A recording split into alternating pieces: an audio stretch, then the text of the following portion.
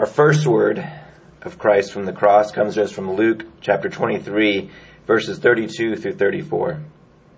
2 others who were criminals were led away to be put to death with him. And when they came to the place that is called the Skull, there they crucified him, and the criminals also, one on his right and one is on his left. And Jesus said, "Father, forgive them, for they know not what they do." And they cast lots to divide his garments. It's been said that forgiveness is the most praised and the most neglected of Christian virtues. Forgiveness is a wonderful idea, they say, until you have something to forgive. It sounds marvelous until you have some hurt, some offense to forgive. And the greater the suffering, the more difficult it is to forgive. And yet, what is the offense that we first hear in this first word? The world is killing its maker. No ordinary death would do for the majestic Lord of glory, only a death most painful and most shameful. Crucifixion, you probably know, was designed to be not only gruesome in its pain, but also humiliating, disgraceful, shaming. And yet in all of this, Jesus' first word as he's lifted up on the cross is, "Father, forgive them." This is what Christ says from the cross. It's crucial, you might say, that the first words that come from the lips of our Lord Jesus are about forgiveness, because forgiveness is the foundation of the cross. It's not the last word, it's the first word. Forgiveness is what the cross is all about, why Jesus went willingly to his crucifixion. Jesus says this word of forgiveness while the wounds are still open, you might say. Many of us have often said maybe that it takes us a while. I can forgive, but it needs to take a while. You can't expect immediate forgiveness from this hurt upon me. And yet Jesus does this immediately. He announces forgiveness throughout his ministry, but here we see him praying for forgiveness. He actually prays to his Father. It's a picture of his role as mediator. That's what it means that he's lifted up on the cross between heaven and earth, and Jesus now makes intercession from the cross. He's even now, actually, our Lord Jesus right now, interceding for us. He always lives to make intercession for us.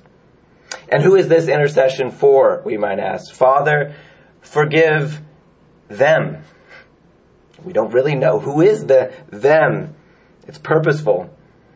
It's whoever fills in that blank. Who receives this forgiveness? Most of all, it's for those who oppose him. Those who are crucifying him. That's who's in front of him. His enemies.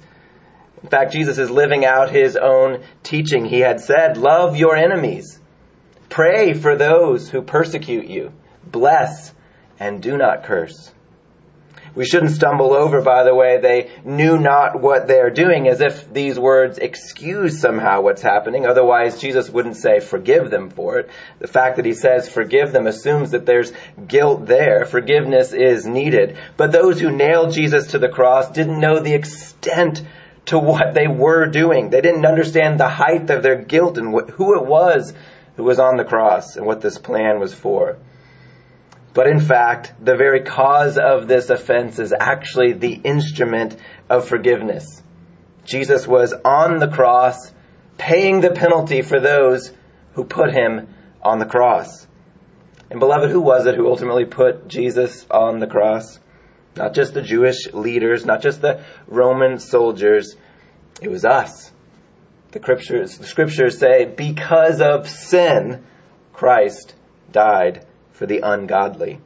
And that's all of us. This word ultimately is for us, whether we know it, you might say, or not. Because the cross, by the cross, God forgives even those who know what they do when they sin. This is our forgiving Savior who speaks this first word from the cross. Amen. The second word is also from Luke 23. Verses 39 to 43, which say, "One of the criminals who were hanged railed at him, saying, 'Are you not the Christ? Save yourself and us.' But the other rebuked him, saying, 'Do you not fear God, since you are under the same sentence of condemnation? And we indeed justly, for we are receiving the due reward for our deeds. But this man has done nothing wrong." And he said, "Jesus, remember me when you come into your kingdom." And he said to him, "Truly, I say to you, today you will be with me in paradise." There were two men who were crucified with Jesus. Two criminals, one on his right and one on his left. And both of these men asked for something from Jesus. Both of them asked for salvation from Jesus. But only one of them received that salvation. The first one asked for salvation by joining his voice with the mocking voices of the chief priests and the elders and the scribes and Pontius Pilate and the soldiers and the passers-by by saying, "Oh, you say you're the Christ, don't you? Well, if you're the Christ, then save yourself and save us as well." That was the tenor in which this first criminal asked for salvation. And I'm quite certain that he didn't receive what he asked for. Because he asked in jest, he asked in mocking, he asked in sarcasm and irony. But the other criminal, he was watching this scene and he reflected. And it doesn't look like he was a man who had a great deal of fear of God during his life. But as he was inching toward his death, he began to fear God. And he rebuked his fellow criminal and he said, "Do you not fear God?" And he recognized something about himself, and he recognized some things about Jesus as well. What he recognized about himself was that he was guilty.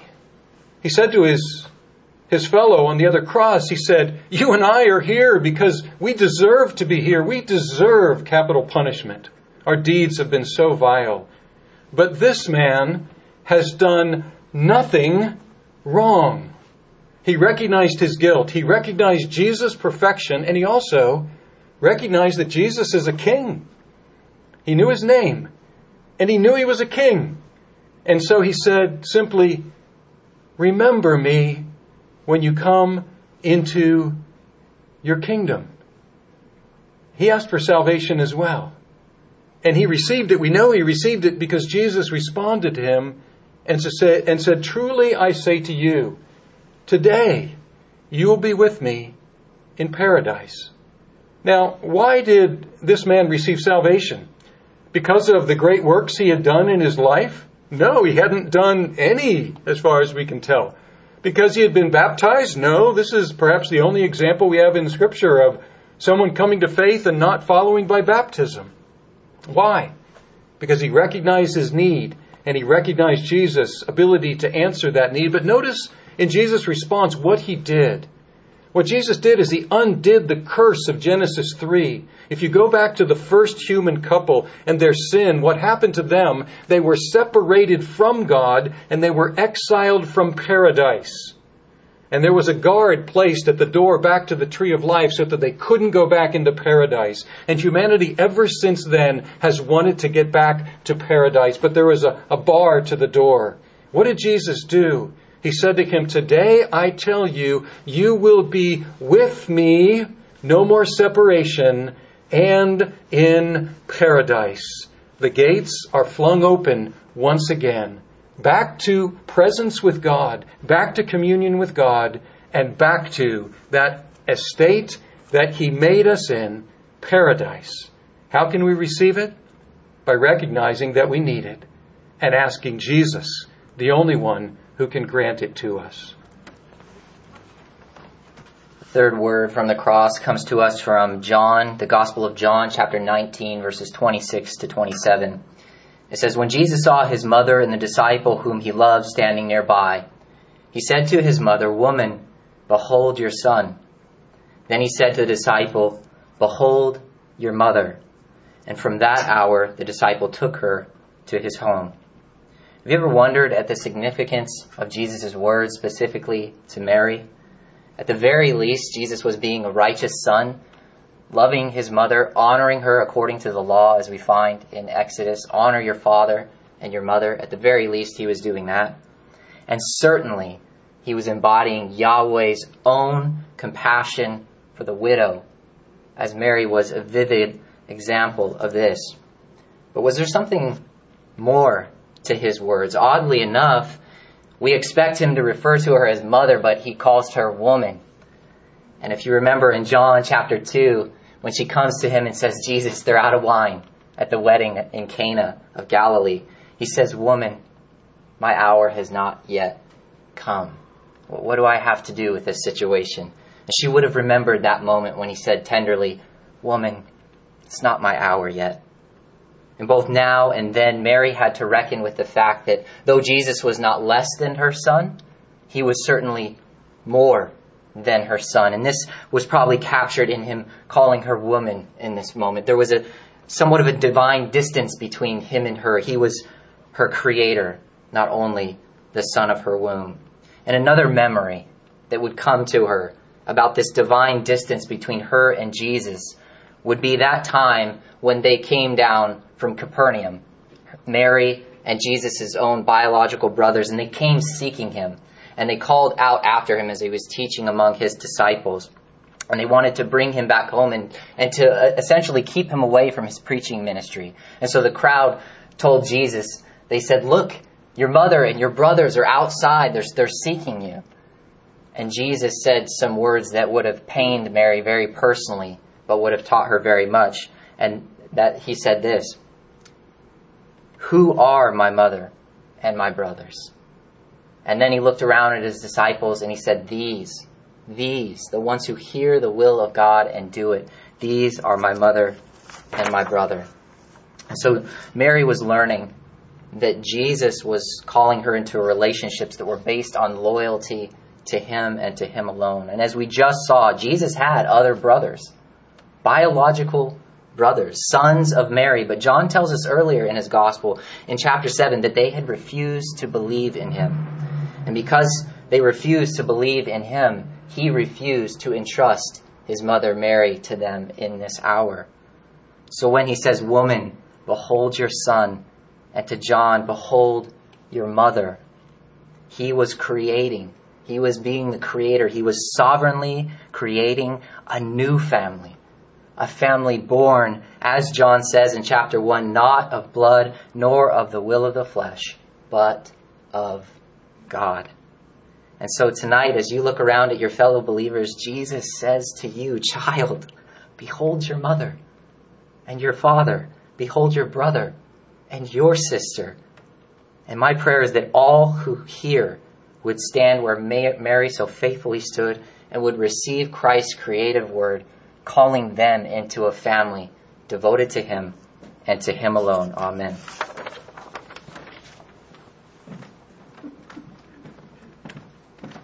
Our fourth word is from the Gospel of Matthew, chapter 27, verses 45 through 46.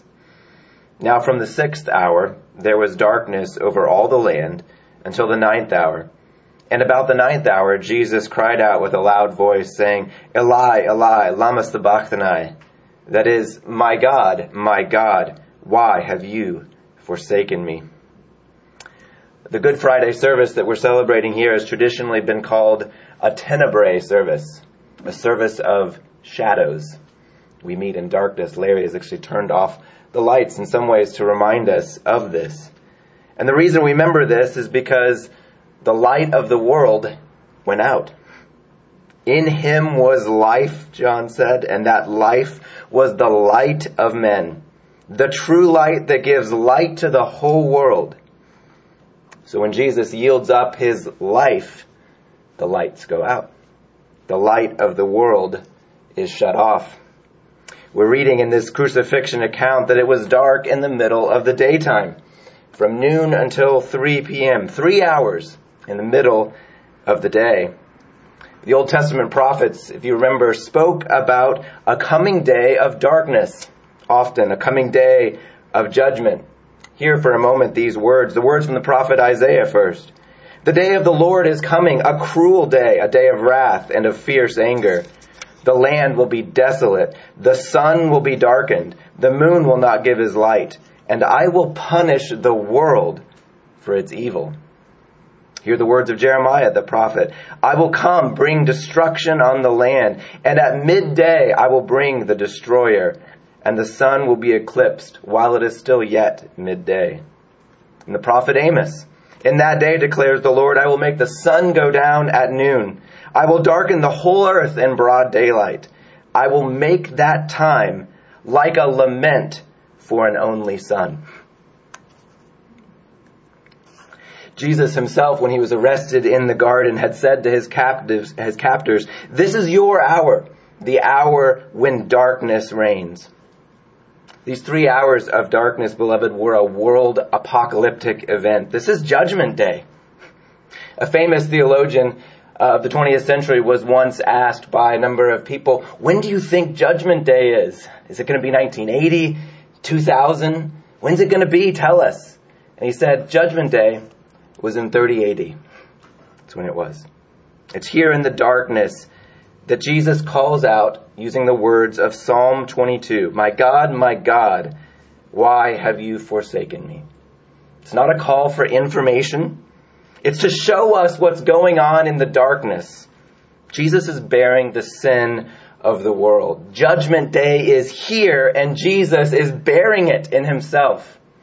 He's becoming a curse for us. Jesus experiencing the judgment that we hear the whole world deserves. I will punish the whole world for its evil. God had said, like a lament for an only son that we deserve. He was delivered over to judgment so that we might be delivered from our judgment. But Psalm 22 that Jesus quoted there doesn't end in abandonment. Jesus is still acting in trust. It ends this psalm, if you remember, by God saying that he has heard the cry of the afflicted one. He has not hidden his face from him, even the one who could not keep himself alive. The Apostle Peter, preaching to his countrymen who were there at the crucifixion, would actually use that exact same word, forsake, abandon, to say, God did not abandon him to the grave. And for this, the Lord can fulfill his promise. Never will I forsake you. Never will I leave you. The fourth word comes from the Gospel of John, chapter 19, verses 28 and 29. After this, Jesus, knowing that all was now finished, said, to fulfill the scripture, I thirst. A jar full of sour wine stood there. So they put a sponge full of the sour wine on a hyssop branch and held it to his mouth. After entrusting Mary to the Apostle John in the Gospel of John, it says that Jesus knew that all was now finished, that all was now completed. And then he said another word. And here the Apostle John, in writing this, used a word for fulfilled that is used this way only once, right here in the New Testament. And it's often translated completed. And it's very close to the word that appears here as finished. And so it says something like this. Now, knowing that all had been completed, Jesus said, in order to complete the scripture. So in case we don't miss it, or in case we miss it, John is emphasizing the completeness of what is going on here.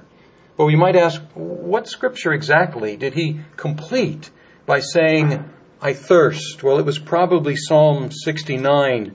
In verse 3, the psalmist writes, I am weary with my crying out. My throat is parched. And then in verse 21, they gave me poison for food, and for my thirst they gave me sour wine to drink.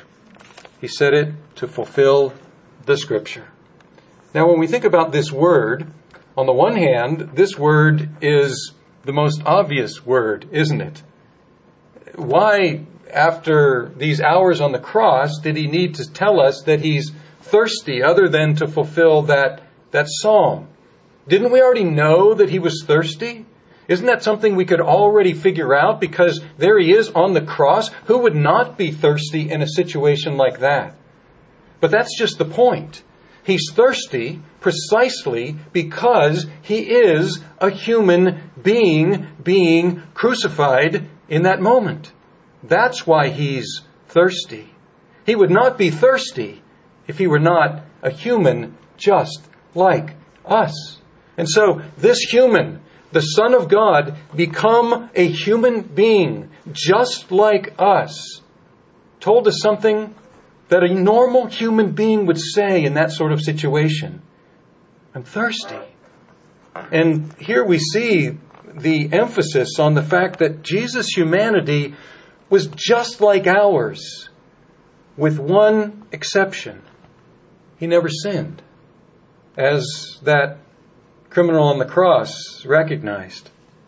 In Hebrews it says, "Since therefore the children share in flesh and blood, he himself likewise partook of the same things, that through death he might destroy the one who has the power of death, that is, the devil, and deliver all those who through fear of death were subject to lifelong slavery. For surely it is not angels that he takes on, but he takes on the offspring of Abraham. Therefore, he had to be made like his brothers in every respect, including thirst. In every respect, so that he might become a merciful and faithful high priest in the service of God to make propitiation for the sins of the people." And so on the one hand, it's a very obvious word, but it's only obvious if he is a man, just like we are men and women. But on the other hand, this word is very surprising. Do you recall when Jesus had a conversation with a thirsty woman back in John chapter 4? And he said, "Woman, if you knew who I am, you would ask from me, and I would give you living water. And that living water would well up in you unto eternal life." And Jesus was pointing to himself as the source of living water. And so this is very surprising, that the source of living water would be thirsty. Why was the source of living water thirsty? Well, once again, he's thirsty because he was taking our place. And humans are subject to thirst. We're subject to physical thirst, and we're subject to thirst for that which is real and true and right and lasting. And so here Jesus was indicating that he was taking our place. He was thirsting so that we might never thirst again. Even as he said to that woman at the well, "If you drink the water that I give you, you will never be thirsty again." And we come to the very last book of the Bible, the last chapter, and we hear some invitations. And among those invitations is this one: "And let the one who is thirsty come. Let the one who desires take the water of life without price."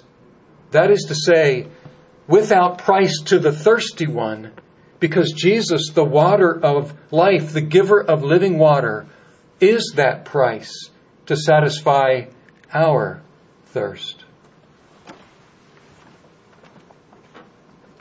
The sixth word comes to us from John's Gospel, and it's just following the one that Larry shared in John chapter 19, verse 30.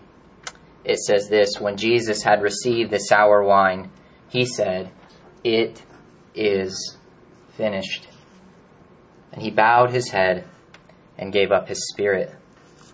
I'm sure you've heard a few times, maybe in church or in other settings or Bible group settings, that this Greek word here has actually been found on bills of payment, stamped on ancient bills of payment, and that it has some sense of that a debt is paid in full. And so that what we should see here is that a debt has been paid in full, that debt being our sin, and that our sins have been removed, and that his justice has been fully satisfied. And this is 100% true. But if it's left by itself here, it will leave the story woefully incomplete. And so, what if I told you that this word, "it is finished," should evoke in our minds a triumphant, cosmic warrior king who has decisively wrestled back a stolen creation? And you'd say, not in this short verse, Derek. You're not doing your work hard enough. I don't see any of that here. And I give that to you, but follow with me. I got this from Jesus Christ. I got it in the same Gospel of John in chapter 12, starting in verse 27, where Jesus is looking ahead to the hour of the cross, the hour of his death, the work that the Father has given him. And he says this, "And what shall I say? Father, save me from this hour? But for this purpose I have come to this hour." And then in verse 31, "Now is the judgment of this world. Now will the ruler of this world be cast out. And I, when I am lifted up from the earth, will draw all people to myself." And so what do we learn from this if we take it in light of our text? We learn that when the purposes of the cross are finished, the ruler of this world, he's going to be thrown out like a bad pile of garbage. And I love that. He's getting tossed out. And in the Greek, the idea is literally get kind of chucked and thrown out. So "it is finished" was a battle cry. It was a battle cry. Listen to the words of Charles Spurgeon commenting on our text here today. "Our Redeemer's glorious cry of 'it is finished' was the death knell of all the adversaries of his people. Behold the hero of Golgotha, using his cross as an anvil, and his woes as a hammer, dashing to shivers bundle after bundle of our sins. What glorious blows the mighty breaker gives with a hammer far more ponderous than the fabled weapon of Thor. Behold, he draws from its sheath of hellish workmanship the dread sword of satanic power. He snaps it across his knee as a man breaks the dry wood in a bundle of sticks and casts it into the fire." Secondly, we learn that when the purposes of that hour are finished or accomplished or completed, that the God of this world will be thrown out, and then Jesus will then draw all people to himself. And this is a very old hope in the Israelite prophets. And we read of this hope of God drawing all people and bringing them streaming to Zion in hope and in glory, all the nations. We find this in Isaiah chapter 25, and in it we find the God of Israel, who here also is a conquering war king who defeats death and buys back the entire world. Listen to Isaiah's prophecy in chapter 25, starting in verse 1. "O Lord, you are my God. I will exalt you. I will praise your name, for you have done wonderful things, plans formed of old, faithful and sure. For you have made the city a heap, and the fortified city a ruin. On this mountain the Lord of hosts will make for all peoples a feast of rich food, a feast of well-aged wine. And he will swallow up on this mountain the covering that is cast over all peoples, the veil that is spread over all nations. He will swallow up death forever, and the Lord God will wipe away tears from all faces." So in that hour, and on that mountain, the world's ruler was thrown out. Along with death, the rightful king now reigns. His divine work is sealed in his very own blood. And now all the nations, all people, you and me, all nations, are coming back home. It is finished. Amen. The seventh and the last word comes to us from Luke chapter 23, verses 44 through 46. "It was now about the 6th hour, and there was darkness over the whole land until the 9th hour, while the sun's light had failed. And the curtain of the temple was torn in two. And then Jesus, calling out with a loud voice, said, 'Father, into your hands I commit my spirit.' And having said this last, he breathed his last." This is the final word from the cross, and it's worth noticing how Jesus addresses this word in sequence with what we've already heard. The very first word we began with tonight, Jesus starts with Father. Father, forgive them. The very center word, the fourth word, Jesus speaks about my God, why have you forsaken me? But now we're told the darkness is lifting here in the 9th hour. Jesus has gone through hell on earth, a seeming eternity packed into a 3-hour span. But here we've returned again to that intimate language that Jesus calls his God, my Father, Father. The final word isn't about desertion or abandonment or forsakenness. It's one about commitment and trust. Into your hands I commit my spirit. It's not even a prayer. He's not requesting anything. He's making a declaration for us to hear. It's a statement of faith. Traditionally, this word in church history has been called the word of reunion. See, Jesus never stopped trusting his Father, but now that veil that perhaps was between them has been lifted. That temporary experience of forsakenness between the Father and the Son, not in their love, but in the judgment of sin in the flesh of Christ, has been lifted. Reunion. It's appropriate then that as there's reunion, there's actually a different rupture. As Jesus speaks about his Father, the curtain veil of the temple is permanently torn in two. See, the Son is reunited to his Father. We are reunited in Christ. And it's God himself who removes the barrier. Jesus loses access to God his Father for a moment, but he gives us access forever.